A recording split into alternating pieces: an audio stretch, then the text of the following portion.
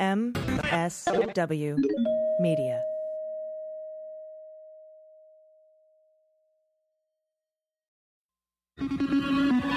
News with swearing. Daily beans, daily beans. Daily beans, daily beans. Hello and welcome to the Daily Beans for Tuesday, December 10th, 2019. Today, impeachment hearings in the judiciary continue. The Department of Justice Inspector General report on the oranges of the Russia investigation is released. Republican Duncan Hunter resigns after pleading guilty to federal felony charges, and it appears Vice President Pence illegally classified his phone call with Zelensky to hide a crime or politically embarrassing information. I'm your host, AG, and with me today is Jordan Coburn. Hello. Hello. Hi. I am back. Thank you for... Yay. Jordan, take the wheel. Of course. Thank you so much. I left you without headphones. I realized that. No, it's fine. Amanda had some, and we were able to do it that way. Excellent. Because I got on the plane with the headphones, and I was like, uh-oh. Yeah. No, it was totally good. I will say, I don't know how you do that all the time. My voice was gone by the end. Oh, just keep entirely. Talking? Yeah.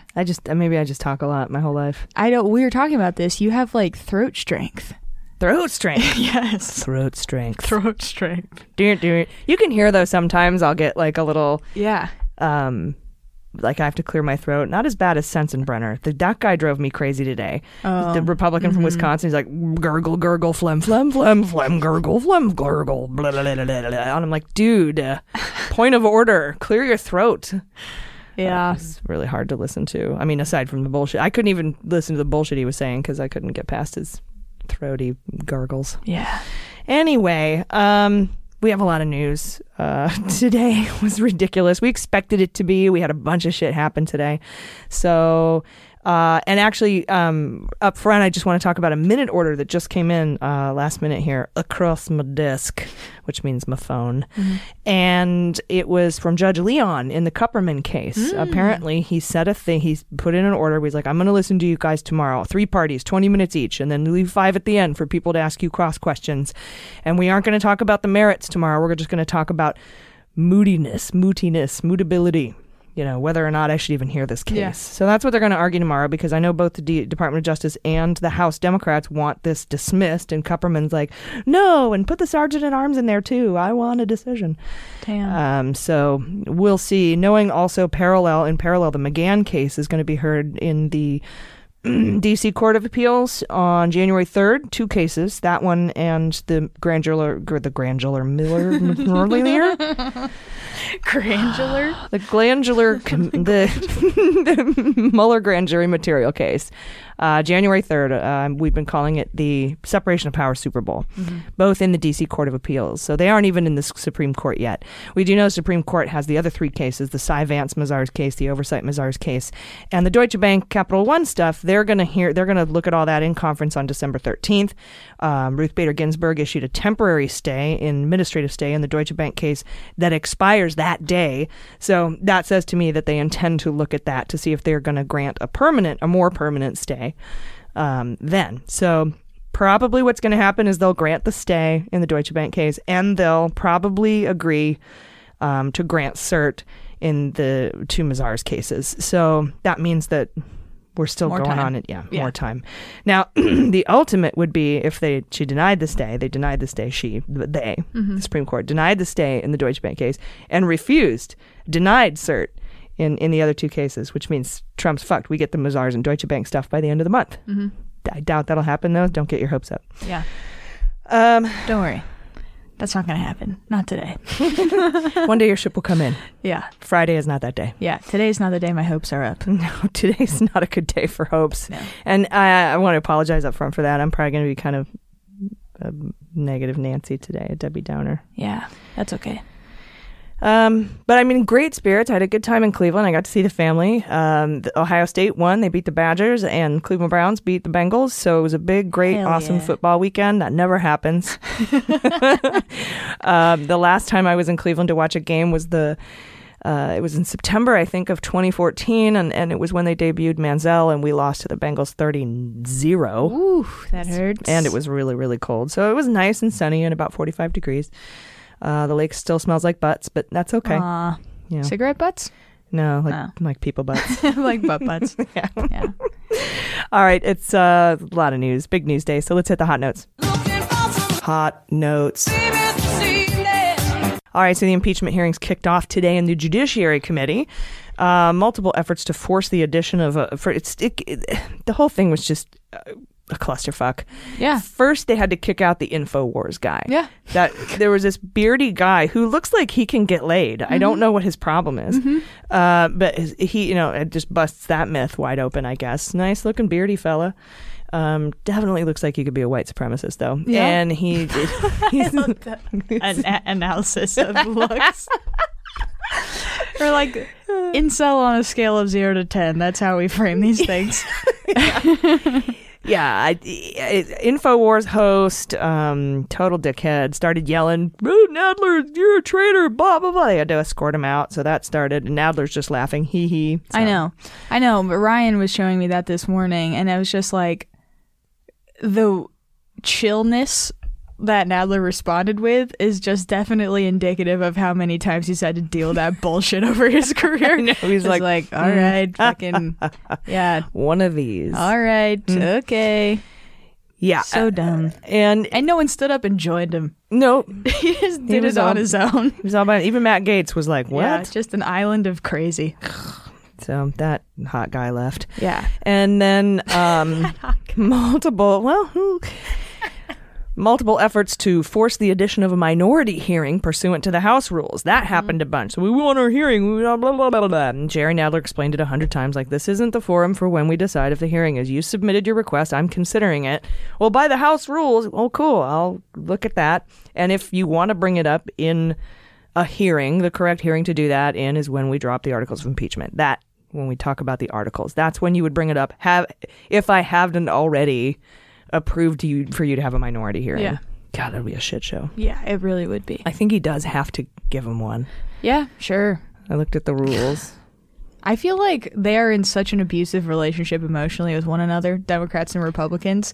And then it's just like, sure, whatever. I don't give a fuck. That's like how both sides feel right now. I don't give a fuck. Just get the fuck out of my face. And when I have to deal with something, I guess I will. Fuck you. That's how both sides are. Whatever, it's my fault. You're right. Fuck you. Yeah. It's fucking so painfully unproductive. Yeah, it was hard to watch today. Yeah.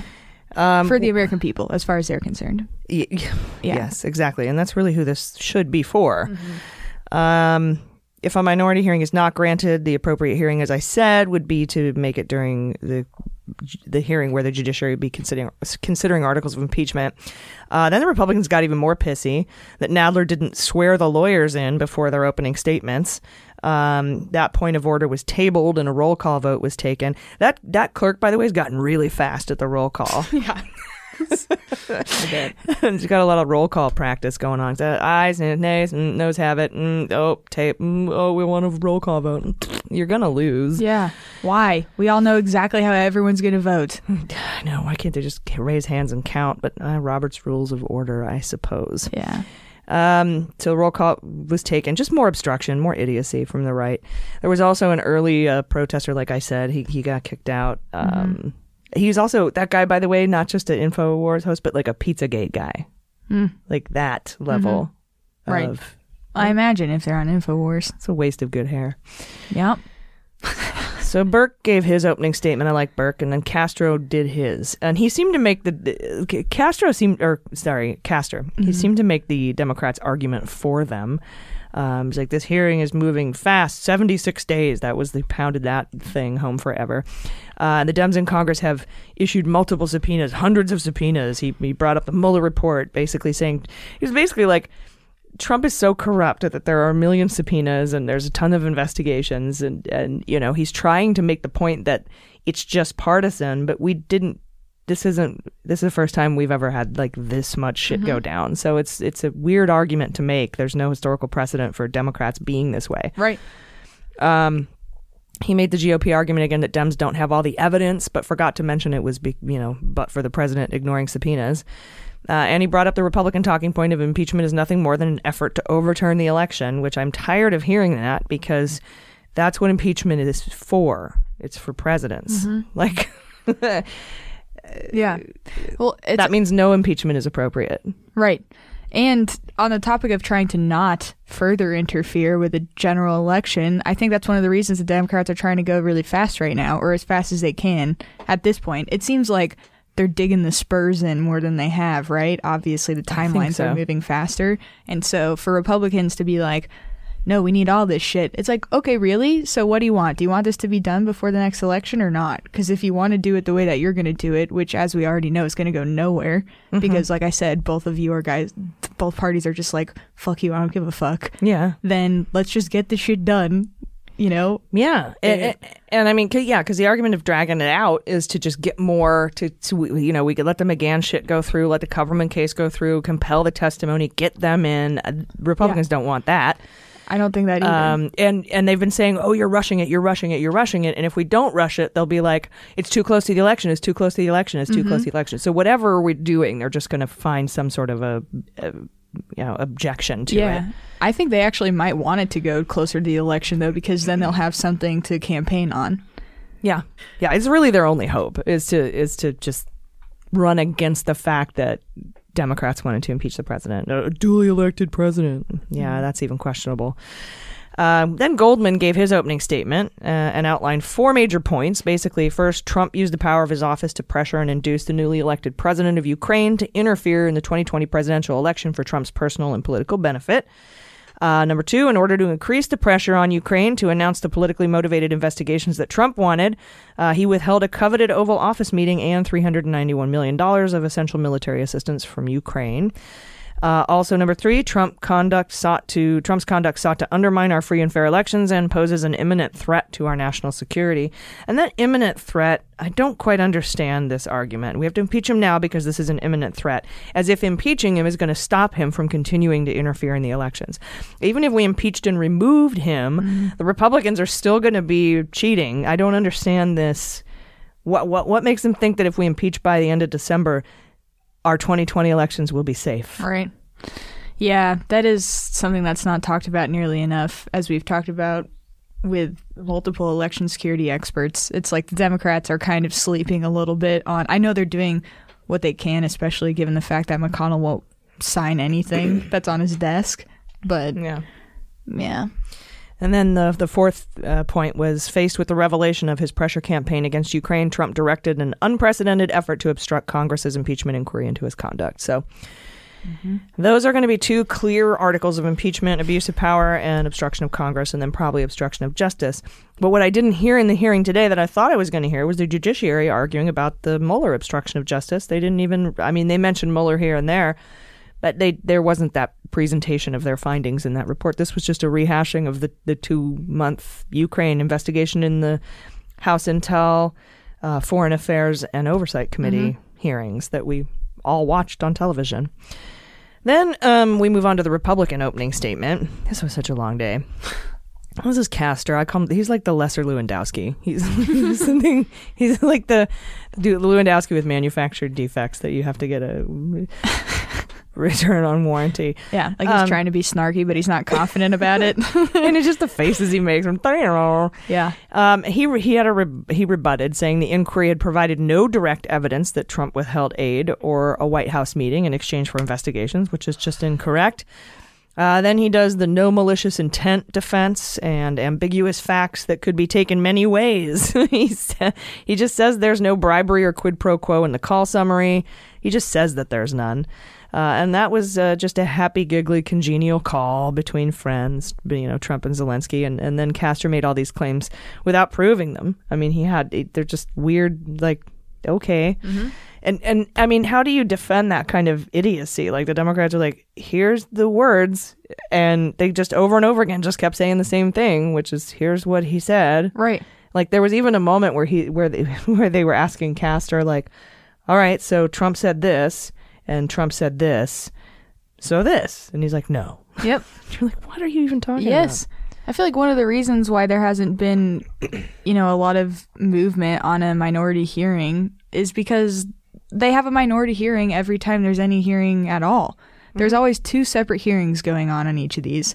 There's a hearing that's actually investigating the facts are in front of everybody, and then there's a hearing that's the Republicans just questioning all the shit that they would question if they got their own stage time. So it's like, why do you even need your own hearing? Stage time. Yeah. And you know what? Give them a hearing. Nobody's going to fucking watch it. We're all kind of tired of this shit anyway. So enjoy.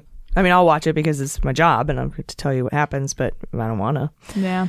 He then went on to try to justify investigations into Burisma and the 2016 U.S. election interference and says that since people thought Burisma was corrupt, that gives Trump the green light to require an investigation into it. Then he, too, accused Ukraine of interfering in the 2016 election, conflating Ukrainian officials supporting Clinton with the criminal hacking and weaponization of DNC and DCCC emails perpetrated by Russia. He's making this moral equivalency. It's disgusting. That assertion alone, just him saying that in a public hearing, helps Putin. No one is arguing that some Ukraine officials supported Clinton. Some supported Trump. Multiple government officials from dozens of countries publicly opposed Trump and dozens publicly opposed Clinton. That's not illegal nor criminal. It's not election interference. And the conflation of that kind of public support or opposition with that of what Russia did to undermine our election security is nothing short of despicable. I hate it. I hate them. I hate their faces. Yeah. It just helps Putin and does Castor's diatribe about how shitty and corrupt Ukraine is. That's just him up there like, oh, Ukraine is the most corrupt country ever. Like, you're not helping our national security. He's just doing Putin's dirty work for him while undermining our own national security. It's unforgivable. And that's the Republicans' only response to these allegations that Ukraine sucks. They might have interfered in our elections, and Trump has every right to ask for investigations into Burisma and 2016 election interference. But the idea that Trump was investigating corruption is blown to shit when you realize there was never any mention by Trump about any other investigations other than the two that would help him personally and politically. Even when Vindman told Trump, he wrote him a little scripty script for his call to mention wider corruption. Trump didn't. That would have been a smart thing to do. Immensely helpful to his case. Yeah, but he didn't do it. Nope.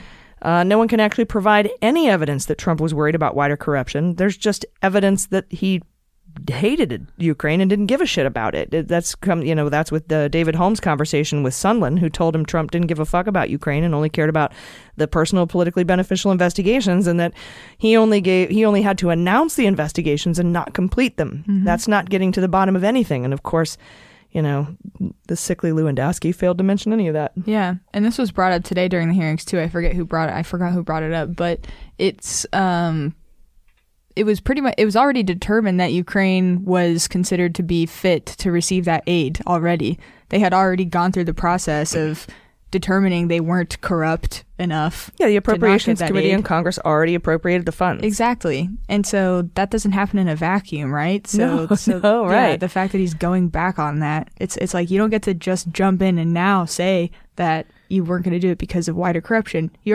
Congress already made that decision. Yeah, and his argument is, well, as a new president, I have to make sure. But this new president ran on an anti-corruption ticket. And so the next time Congress appropriates those funds, then it would be appropriate to have a review as to whether or not the new president was an anti-corruption president, but not in the middle of the appropriations, not, in the middle of that fiscal year. So it makes absolutely no sense. Yeah. And also is illegal. There were a couple of legal people, at least one legal person who resigned from the Office of Management and Budget over this. Like, I'm not going to this is not legally defensible under our laws and policies. And then we had the 5-minute back and forth shit, and most Republicans accused the Dems, who they continually refer to as the Democrat Party, like a bunch of idiot assholes. And most of the time, they just kept hammering a few points, including wanting to know why Adam Schiff wasn't testifying. Where's Adam Schiff? Oh, my God. It's probably at his desk. I was going to say, fucking around the corner. Shut the fuck up. And they complained about the process, the sham process, and then they demanded the whistleblower come forward. Their defense is that there's corruption in Ukraine, and Trump is well within the law to call for investigations outside the normal channels of the Department of Justice because he shouldn't be able to trust the normal channels. It's his Department of Justice. And they talked about how terrible the Bidens were, and continued to talk about how some Ukraine officials backed Hillary, and that this is the shortest impeachment in history, 76 days with the thinnest evidence. And they also continue to make hearsay remarks. Democrats continue to dispute those allegations with demonstrable facts, documents, and testimony. It's really all they can do. Again, this whole hearing, I just didn't even understand the purpose of it. I mean, if you're going to come in and present the report, present the report. But that during Watergate and Whitewater with Ken Starr and Jaworski, they just sent the report to the judiciary. There wasn't a let's rehash it. We've seen it all. We know it all. There was also a lot of Republicans complaining that Burke wasn't sworn in and that he donated to Democrats. But Burke was presenting the report, and Castor, when he was presenting the minority report, was not sworn in either. Just all sorts of incorrect parliamentary idiotic bullshit. It was just meant to delay the hearings and frustrate people. Yeah. Did you hear Matt Gaetz rant on the donations? Which one? Yeah, right? God, that guy. Yeah. Stop yelling. Nadler's like, stop. The gentleman will shut the fuck up. Like, he just wouldn't shut up. No. I hate him so much. So punchable. Oh, God. Yeah. It is really hard to find. You know, you're supposed to find, like, love in your enemies or whatever the fuck any of those phrases are. But I didn't have enough Jesus in my life. But I'm really trying to find ways to, like, transfer this deep, deep hatred frequency that I have just buzzing in my body right now. Yeah. And turn it into something. I think that's what they were trying to do. Yeah. And I don't know. I didn't see the point of this hearing. We didn't learn anything new. They didn't mention the fabricated September 9th call between Sondland and Trump, and they didn't discuss the Pence call that Schiff wrote a letter about, saying Pence needs to declassify it because you can't classify something just because it's embarrassing or because you're trying to cover up a crime. Yeah. They just seem to like rehash the Intel investigation, the three committees that we watched for 2 weeks of testimony and 2 months of an investigation. The majority report could have been covered in a press conference. What I wanted was information about the judiciary investigation and how those findings factor into impeachment. They didn't even talk about that. We got pretty much none of that.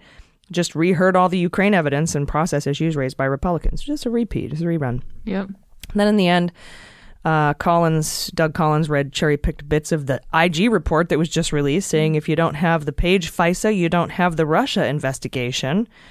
He clearly didn't read the report because the report says that the FISA warrant and the Steele dossier came after the FBI opened the investigation, and the investigation was opened properly.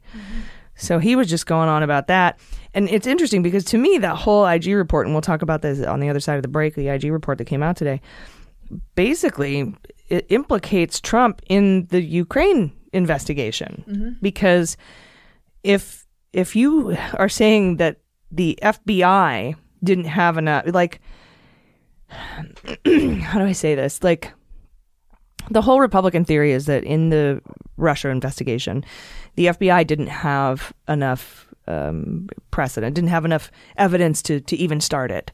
The IG found that not to be true. The IG said plenty to meet the low bar to start an investigation. Everything's on the up and up. But now to come in and say he wants to personally have his lawyer, Giuliani, start investigations into Biden over with far less information and evidence, and not go through the proper channels, is just, it's like a double whammy. And no one really talked about that. In fact, when Nadler got the mic back after Doug Collins was telling lies about what the IG report found, he didn't counter them at all. But I mean, he didn't have the information. Presumably somebody prepared that for Collins, and then nobody prepared a rebuttal. Yeah. Seems like it'd be something you should be able to do offhand, though, at this point, because it's the same shit, different day. Yeah. Although it did come out while they were in the hearing, and so, maybe he didn't have a chance to look at it, but somebody could have told him, hey, that's not real. Yeah. Oh, God. Just to say, if you don't have the Page FISA, you don't have the Russia investigation. As if the Russia investigation was opened on the Page FISA. It wasn't. Yeah. Page FISA, when we knew this before, Page FISA was in September. Right. The initial one. Crossfire Hurricane was open July 31st. Yeah. Anyway, we'll be right back with those findings from the Department of Justice Inspector General report, so stay with us. Hey everybody, it's AG. This Helping of Daily Beans is brought to you by Embark. I am a dog mom. I love my pod dog. Born on Christmas, she was. Full name, Olive the Other Reindeer. We call her Olive. The most important thing I did for my dog is give her the Embark breed and health DNA test. I wanted to learn as much as I could about how to best care for her. Over 50% of dogs are either at risk or a carrier of a genetic disease, and the Embark breed and health DNA test gives you screens for any potential health conditions, so you have all the information necessary to provide your dog with their best life. Learn all about your dog's breed and lineage with one easy test. You just send in one simple cheek swab, really easy to get, and they do the rest. Embark uses the most comprehensive DNA testing on the market, looking at over 100 times as much genetic information as the competition, not only to give the most accurate results, but to make future genetic discoveries. And that's the important part. You're really contributing to a body of knowledge. Every Embark pup brings us closer to the goal of ending preventable diseases in dogs. Embark has an exclusive holiday offer for you. You know somebody on your list who's got maybe a rescue pup or even a dog you just don't know what their history is. You can get this offer for the holidays. Go to embarkvet.com now and use promo code DailyBeans to save 15% off your dog DNA test kit. That's embarkvet.com. Use promo code DailyBeans to save. You'll be glad you did. All right, welcome back. The good news from today. The long-awaited Department of Justice Inspector General Horowitz released his nearly 400-page report on the oranges of the investigation, Crossfire Hurricane. And he found that there was predication to open the investigation based on articulable facts that clearly provide a basis for the FBI to open the investigation. As predicted, the Inspector General has cleared top officials, including Comey, McCabe, and Strzok, of any wrongdoing in opening the investigations, and Lisa Page, too. And the IG also finds that the investigation was not a setup or a frame job, and that Mifsud was not working for a U.S. intelligence community.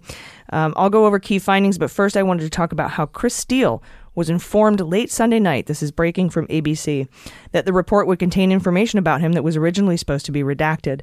These last-minute changes come from Bill Barr, and a rep from the Inspector General Horowitz's office contacted Steele and told him that Barr has decided to allow for this release of information, but gave him no details about what information it would be or how it would affect the report's portrayal of him. According to the New York Times, this is highly unusual, and the Department of Justice gave Steele no opportunity to respond. It's also not clear why the information on Steele was redacted in the first place or what information they're even talking about. I've looked through the report, and I'm trying to figure out what it is.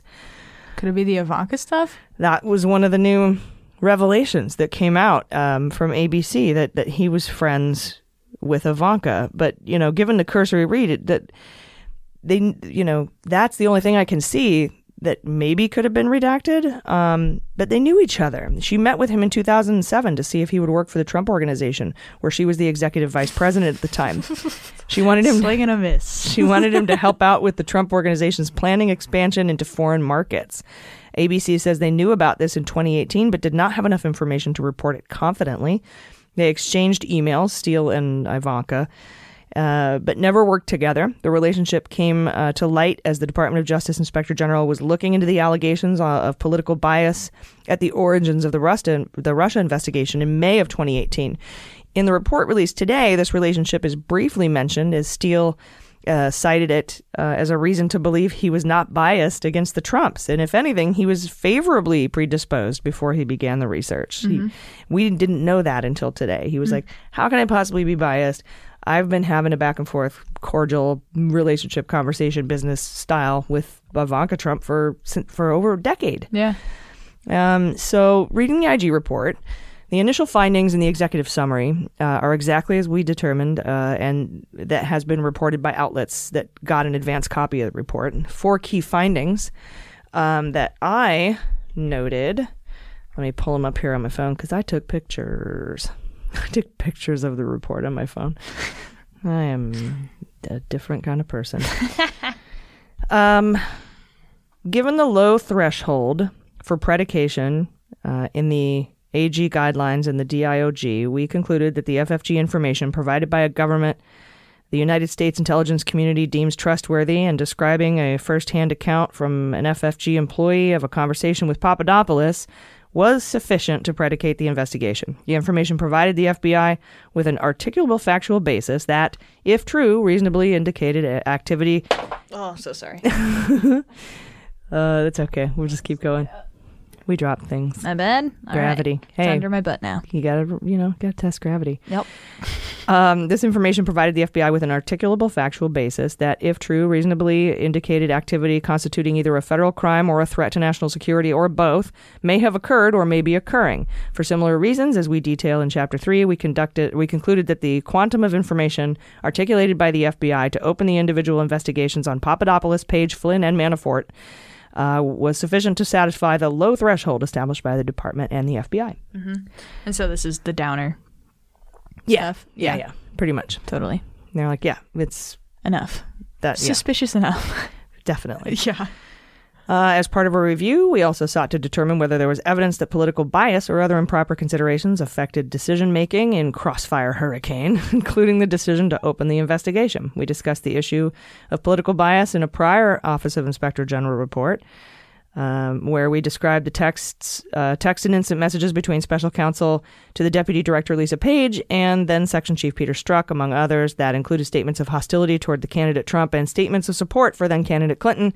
In this review, we found that while Lisa Page attended some of the discussions regarding the opening of the investigation, she did not play a role in the decision to open Crossfire Hurricane or the 4 individual FISA cases. Individual cases, Page, Papadopoulos, Flynn, Manafort.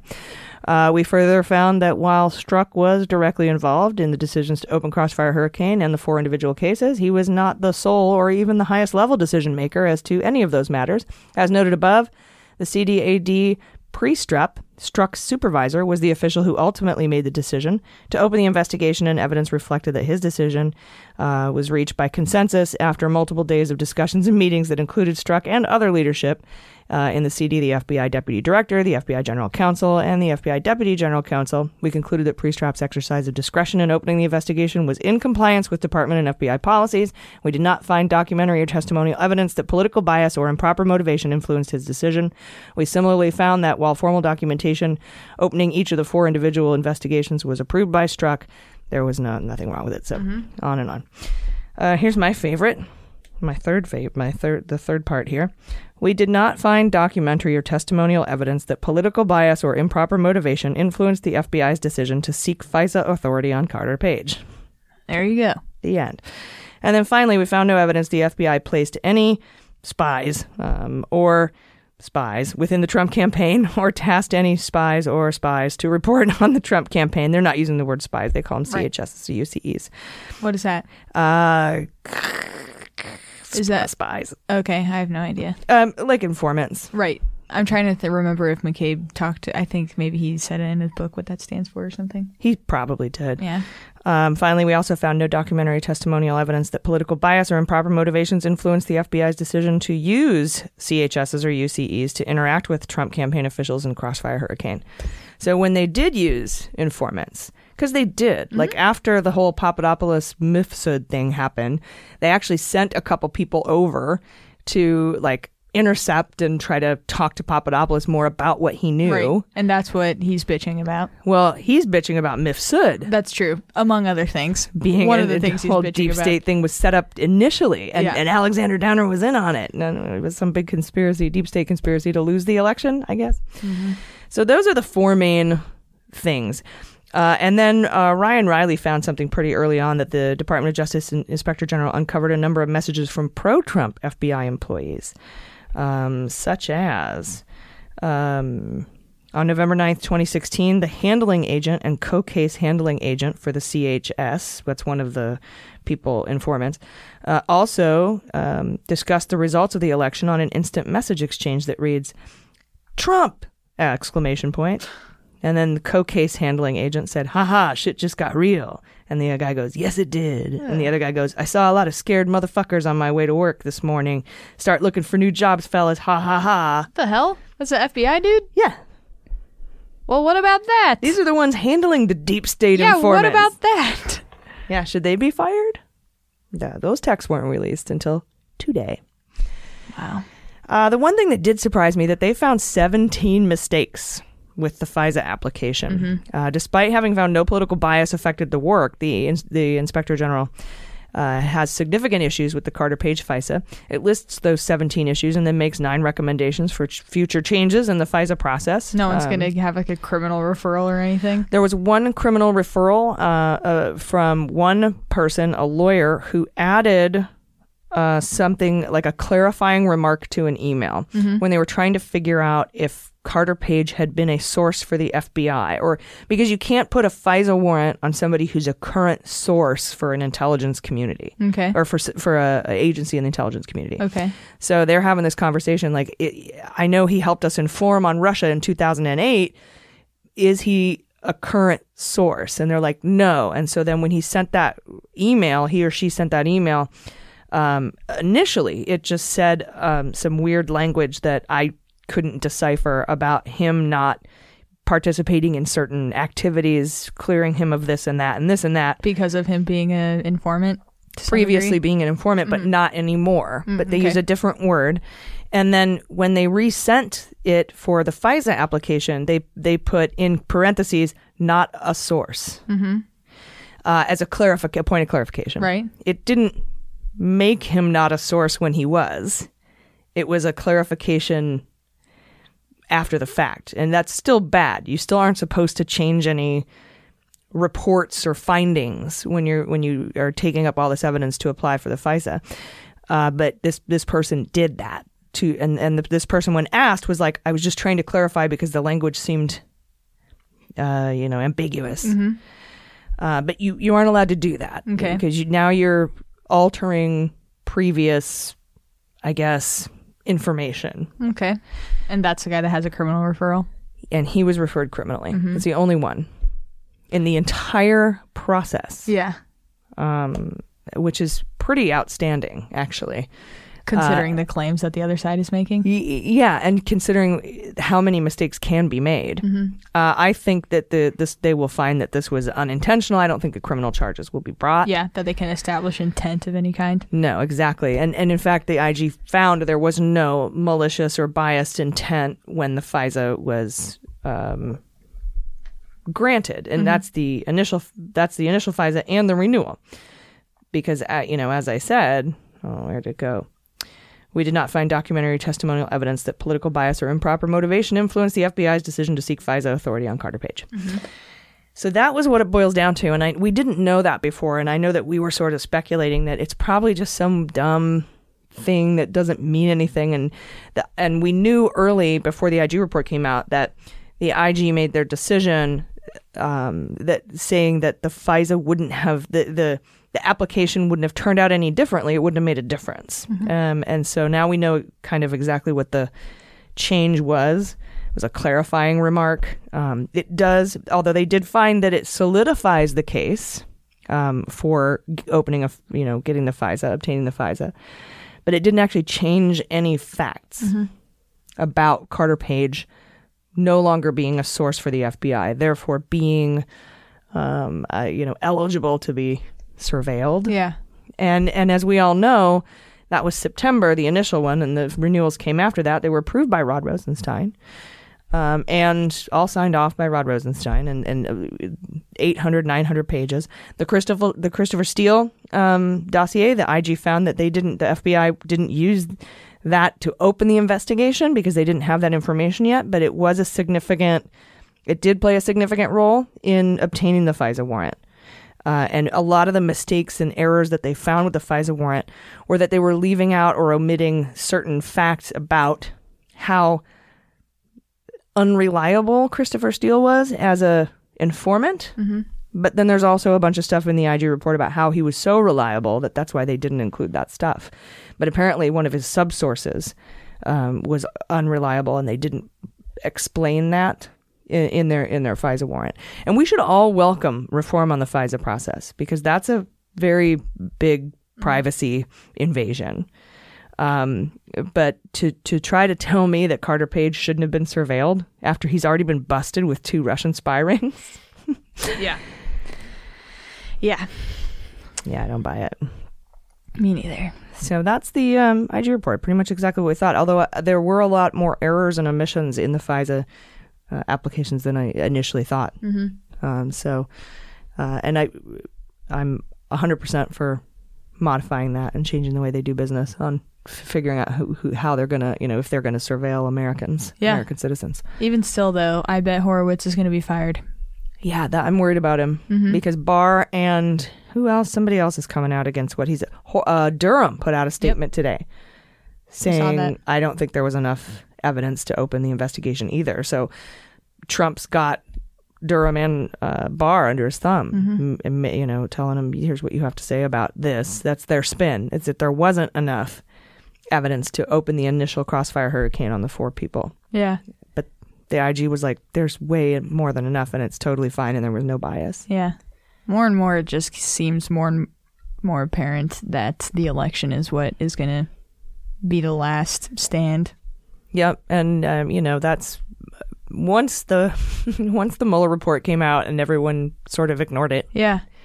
That was kind of our conclusion. Like, right. It's the election. Yeah. It's like if you don't want to read and you don't want to give credence to facts, then I don't know what to tell you. Yeah. I don't know what to do at that point. Yeah, there's nothing you can do. Yeah, it's like screaming at a wall.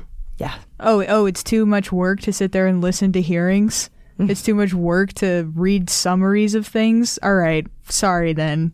Yeah. I guess hope 2020 goes better than it freaking seems like it's going to right Saturday now. Night Live. Yeah. We put out a thing. They did the report on another podcast, the Lawfare. Was it Lawfare?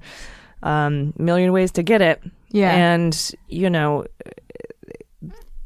I think Pelosi was waiting for all of these things to go through the courts, and then she was going to work on impeachment probably next year. Mm-hmm.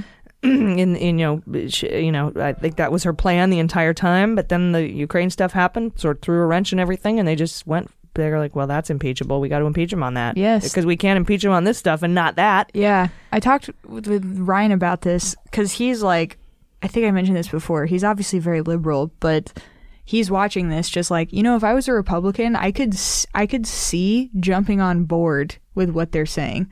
I'm not a Republican, so I don't. But the way that they're presenting it to someone that's already on their side, I could totally see how other people aren't going to jump on the side of the facts. And that's terrifying, especially when I know someone who's really liberal already is even seeing that. That's when it's just like this kind of shitty feedback loop of if no one's going to actually read the facts, I shouldn't say no one, but if people aren't going to read the facts and they would rather just be sort of a passive observer to all this, then their representatives who might be Republican aren't going to feel any sense of duty to do anything other than just align with Trump.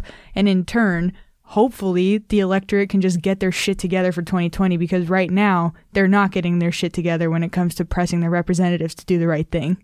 Right.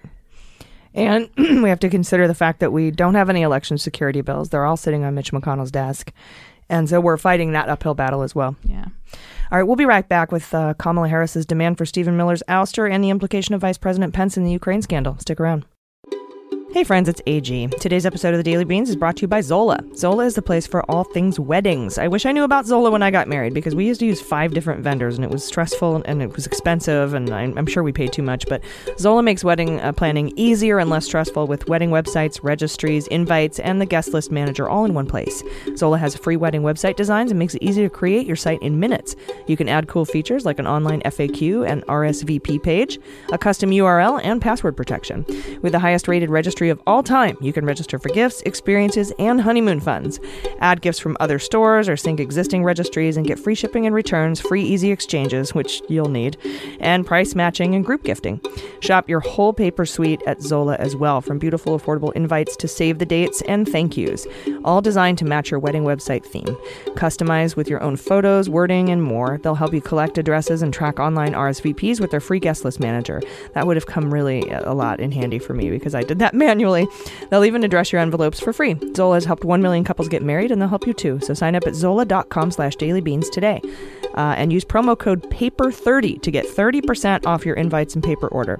That's Zola, ZOLA.com/dailybeans, and use promo code PAPER30. You'll be glad you did. All right, welcome back. When I was gone yesterday, did y'all cover the letter from Adam Schiff to Pence? We did, yes, about the Jennifer Williams testimony. Telling him to declassify that phone call. Yes, we did, yeah. That's so big, and it didn't come up today. I guess, I don't know. Yeah. Mort, again, too much evidence to cover. It's like they have to put a marker at some point to stop and just like not add new shit. Yeah, and it kind of makes you like, I see why they're limiting it to just Ukraine. Yes, of course, I want the tax shit in there. Yes, I want emolument stuff in there. Yes, I want Mueller obstruction of justice stuff in there. But just to cover the Ukraine stuff is like this massive and still hard to understand when it should be so simple. Mm-hmm. 'Cause it never stops. It doesn't. But I thought that letter was extremely important. Pence even said he had no objection to release the information about his call. Yep. And Schiff said it's illegal to overclassify information to cover up a crime or embarrassing stuff. Mm-hmm. Since Schiff knows what was in the call, we can assume it's one or the other. Yeah. So. We were trying to speculate on what that call might entail, what some of those details were that she sort of remembered and tried to enter into the record, and then they classified it. Yeah, well, I'm sure it has something to do with the investigations. Mm-hmm. Yeah, we were thinking because the timing, the call came after the whistleblower complaint was announced publicly. So if that's the case, then I was saying it must have been some sort of call that was effectively like, hey, this thing came out and you'll see this. So, let me just tell you how I'm going to spin that for, obviously it wouldn't say that, but some sort of like explanatory call. Right. It was after the aid was released. Mm-hmm. Yeah, September 19th. September 18th. September 18th. Yeah. So that means, there could have been a question about why the aid was being released so slowly because they didn't release it all. Mm-hmm. They released it 10% at a time, which means it makes it unspendable by Ukraine. Yeah. So there could have been a discussion about that. Mm-hmm. It had to have been some sort of a damage control call. Yeah. And but for sure, it's either covering up embarrassing shit or a crime because Schiff knows what was in that call, or at least what Jennifer Williams told the House behind closed doors was in that call. So I assume we'll find out. That's not something that they'll keep secret because Schiff said you have to declassify it. I don't know that it has to be Pence that declassifies it. Schiff might be able to declassify it. The Intel Committee might be able to declassify it, or they could just say, you have a chance to do this, or we're just going to put it out there. I don't know how it's going to get out to us, but it will. Mm-hmm. You know what I mean? I just don't know how. Yeah. Or does Pence have to be the one that declassifies it because he classified it?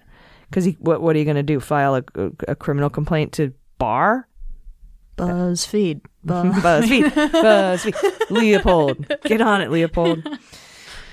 And late breaking tonight, the Washington Post has issued a report about what they're calling the Afghanistan Papers. Did you see this? I did. Yes. This is how the government has known for years that the war in Afghanistan was unwinnable, according to several top officials, but they lied to us about the prospect there for the past 18 years. We've had 2,400 American deaths and countless injuries, both visible and invisible, not to mention the deaths by suicide. Families torn apart, unspeakable horrors faced by men and women who signed up under the auspices of defeating terrorism. And probably signed up under the auspices that we were winning. This spans 3 administrations, and once I get a chance to look into this release further, we'll have more information. But that's chilling news, mirroring the Pentagon Papers about the Vietnam War. Yeah. That was released today by the Washington Post, who won a 3-year FOIA battle over the 2,000 pages of documentation about the Afghan War. Wow. Thank God for the Washington Post. Yes. Over time. Is this really a surprise? No, but just to get the document, just to get it in writing, to have generals say, we didn't know what we were doing over there, was unwinnable. Yeah, and chilling. That they lied to the public about it. It's just such a huge story, and it's just probably not going to get any traction. Yeah.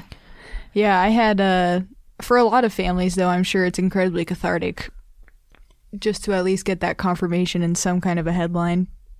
Yeah, I don't know, though, if it's cathartic good or cathartic bad. Like, if you were in denial about it. Both, I guess, if you felt like you were being gaslit the whole time. Yeah, but what if you didn't know? What if you believed it? Yeah. I have... That's terrifying. It is. I still have a good friend, a teammate that I grew up with, whose brother passed away fighting in that war. And it was friendly fire, which was incredibly sad. And he was like 11 days from coming home. It was just so brutal, and it really, I think I was like 12 when it happened or something, so pretty young, and it was just devastating, and our whole community was pretty liberal, and so from a really young age, the context of that war was just like, this is a pointless war that is killing people unnecessarily, and nobody really that I knew we had any desire to believe anything other than that's what was going on, was that it was being misshapen and fed to young men and women in a way that was really dangerous. Yeah, when I was a manager working at an agency, that, we did see a lot of veterans in this agency, and I managed quite a bit of people, and I always told this one story about when I was trying to get the employees to like be kind, and I remember, it was like a GS5 clerk. I was checking people and I was talking to people, and a woman came up in a wheelchair, no legs, and then had her son who has MS on her lap, and she was checking in with me, and she was happy and smiling, and her kid was laughing, and they were having just a nice moment. And I had learned that her husband was KIA, killed in action in Afghanistan. So she was alone and her legs were blown off in an IED explosion in Afghanistan. And so she's alone now, and a double amputee raising a special needs son. And she was just happy and kind and friendly. And so I would tell this story to the employees, and I'd be like, no matter how bad your day is, somebody is having a bad day. Mm-hmm. Somebody's having a worse day. And that's what we have to remember when we help these folks out. And when I think about people like that and families like that in the light of news like this, is like, how are they going to take that, Yeah. Yeah, I have no direct personal experience with that, so I can't predict it, I guess, but I would think that it's probably, the truth is always better ultimately, even if it's really hard to hear and process initially. Yeah. And moving on to the next story here, Kamala Harris has asked for the ouster of Stephen Miller, Nazi. Yeah. For all intents and purposes. Yeah. So Democrats in the House have already done something similar, but Kamala is really leading the charge on this letter that was signed and sent to the White House today, Monday, calling Trump to fire Stephen Miller, just someone who is blatantly racist, someone whose blatant racism has directly been translated into policies. And that was largely the point of this letter, to say he has white nationalist beliefs. There is no way you could possibly make the argument that sort of thinking has not directly made its way into policies. And here's some quotes from the letter. We write to demand the immediate removal of Stephen Miller as your advisor. Simply put, Mr. Miller is unfit to serve in any capacity at the White House, let alone as a senior policy advisor. It goes on to say that what is driving Mr. Miller is not national security, it's white supremacy, something that has no place in our country, federal government, and especially not the White House. Harris leading this, I think, is par for the course for the leadership that we see from her as a senator. It makes a lot of sense, I think, for her to be at the helm, and a lot of other senators have signed on to it, 26 other senators actually, including Warren, Booker, Sanders, Klobuchar, and this guy, Michael Bennet, who is this guy. This one guy? This one guy. But check if your senators have signed on to that. It's online, pretty easy to see the list, and if they haven't, give them a call and maybe ask for a reason as to why they didn't sign on to that. I don't see why anyone wouldn't. I really miss her voice in the campaign. Yeah, me too. I'm going to miss her at the debate. I wish she would just do it. Yeah. Did you see that? Well, I'll finish this up really quick and then I'll bring up what I'm going to say. But I want to read one more thing. The Muslim ban targeted individuals of color and caused chaos at U.S. airports around the country, wreaking havoc on the lives of countless individuals and families. The family separation policy tore children from their families, resulting in widely reported mistreatment and human rights abuses of immigrants in detention facilities nationwide. The rescission of deferred action for childhood arrivals has thrown the lives of hundreds of thousands of dreamers into chaos and instability. Mr. Miller has also reportedly advanced your administration's efforts to slash refugee admissions, limit asylum access for vulnerable populations, prevent extensions of temporary protected status to those granted safety from humanitarian crises abroad, and disqualify immigrants who use public resources from receiving certain immigration benefits. So this really seems like just getting it on the record that there are people who are resisting what's happening right now. It seems like that's all Democrats can do at this point, is just do what they can to get it into the record.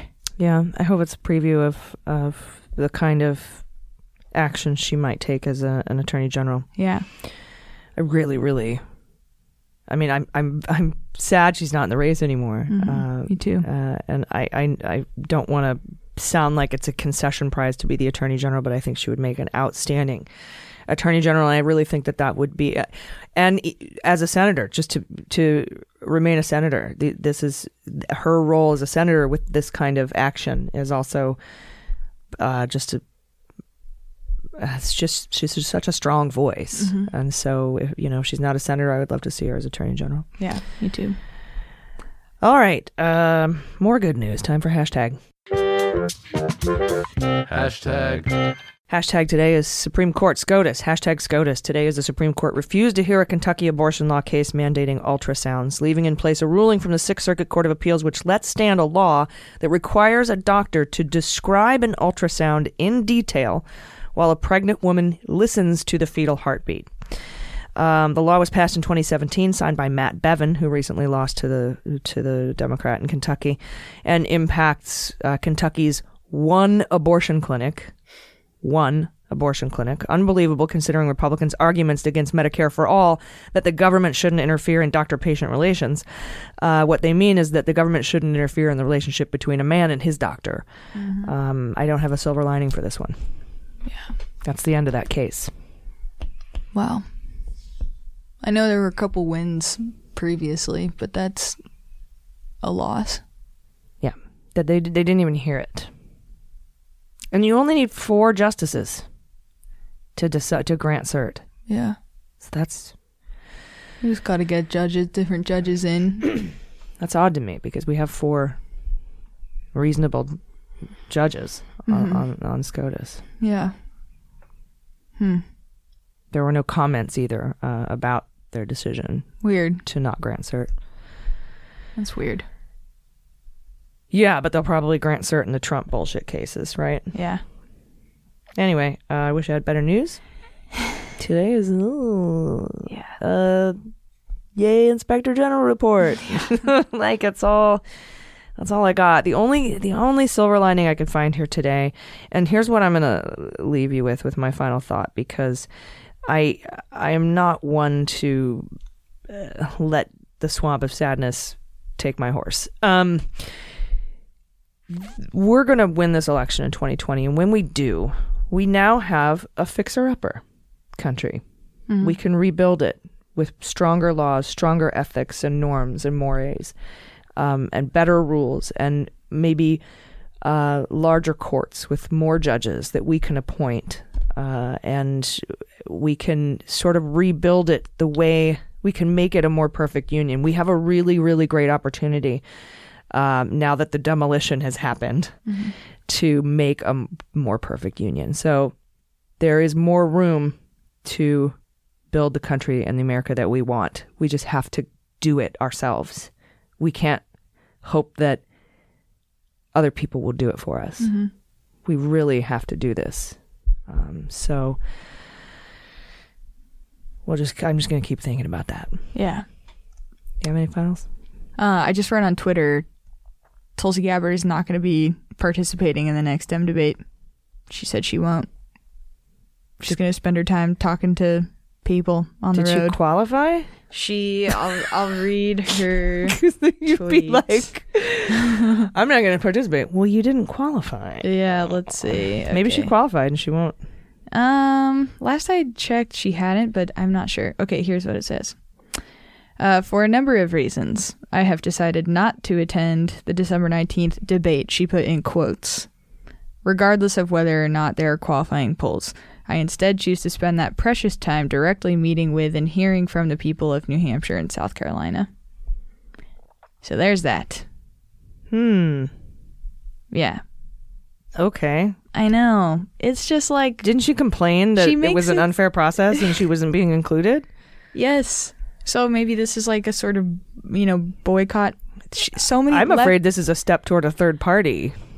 That would be Yeah. a third party run. That would be my... Yeah. It's really scary. I was watching This her... might be her way to say, I'm not a Democrat. Yeah. 'Cause she's not. Right. She'd run as a Republican if she runs as a... Yeah. I mean, the concept of like not being a super fan of the DNC, honestly, I understand that. I get that too. I get that. 100%. The way that she is going about it, though, is unfortunately giving a lot of fire to the other side entirely, Yeah. which I guess, some people might just chalk that up to a bummer. Some people might see that as some sort of bridge. Well, she is 100% being pimped by Putin, and I'm not saying that she's complicit in that in any way, Right. shape, or form. Like, but Putin irrespective of her actions, other people are doing Putin that. pimped Bernie, Yeah, exactly. and so she's that spoiler. She's that potential spoiler. I don't see Steyer and Bloomberg being spoilers like that. They're too rich to be influenced, Right. or to want to do that, or to be pushed to do that. And I'm not saying that that she's in talks and cahoots with foreign Right. nations to make a third party run. I feel like she might be going that way, and somebody's advising her. Yeah. Yeah, I do also think that it's kind of one of those situations where, for example, I was watching her live video on Twitter about, I think it was a town hall that she was having, and I was just reading the comments as they were coming through, and it's like most of the comments are from Republicans that are watching and saying, why don't the Dems see that this is like the best candidate, and stuff that I'm just not sure how to interpret it. There's, on one hand, it could be, oh, that's very interesting. There's a candidate that 100% does have values that align with a lot of the Democratic Party values, and there's Republicans that are fans of her. But then there's these other comments that kind of contextualize those previous comments, which are just incredibly far right in ideology. So yeah, and we do know that a lot of her donations come from Republicans. A lot of her retweets and support. The Trump War Room congratulated her for it's weird. It is just weird. Everything's fucking weird right now. I just hope that her lack of participation in this debate isn't her stepping stone to I am not a Democrat and I'm going to run as a libertarian or whatever the hell she decides to run as. If she does. She has the full right to run as a third party candidate, and I do think that there's a lot of people that would go that way if she does. Yeah, I just hope not enough to give Trump the election. Yeah.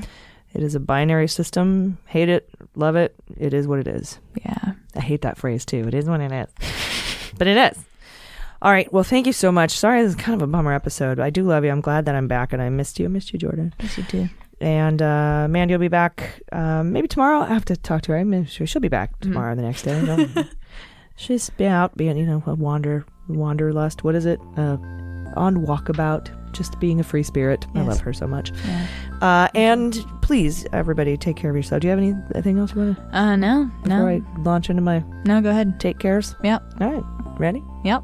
Take care of yourselves. Take care of each other. Take care of the planet. Take care of your mental health. I've been AG. I've been Jordan Coburn. Them's the beans. The Daily Beans is executive produced and directed by AG and Jordan Coburn, and engineered and edited by Mackenzie Mazzell and Starburns Industries. Our marketing manager, executive assistant, production and social media direction is Amanda Reeder. Fact-checking and research by AG, Jordan Coburn, and Amanda Reeder. Our music is written and performed by They Might Be Giants. Our web design and branding are by Joelle Reeder with Moxie Design Studios, and our website is dailybeanspod.com.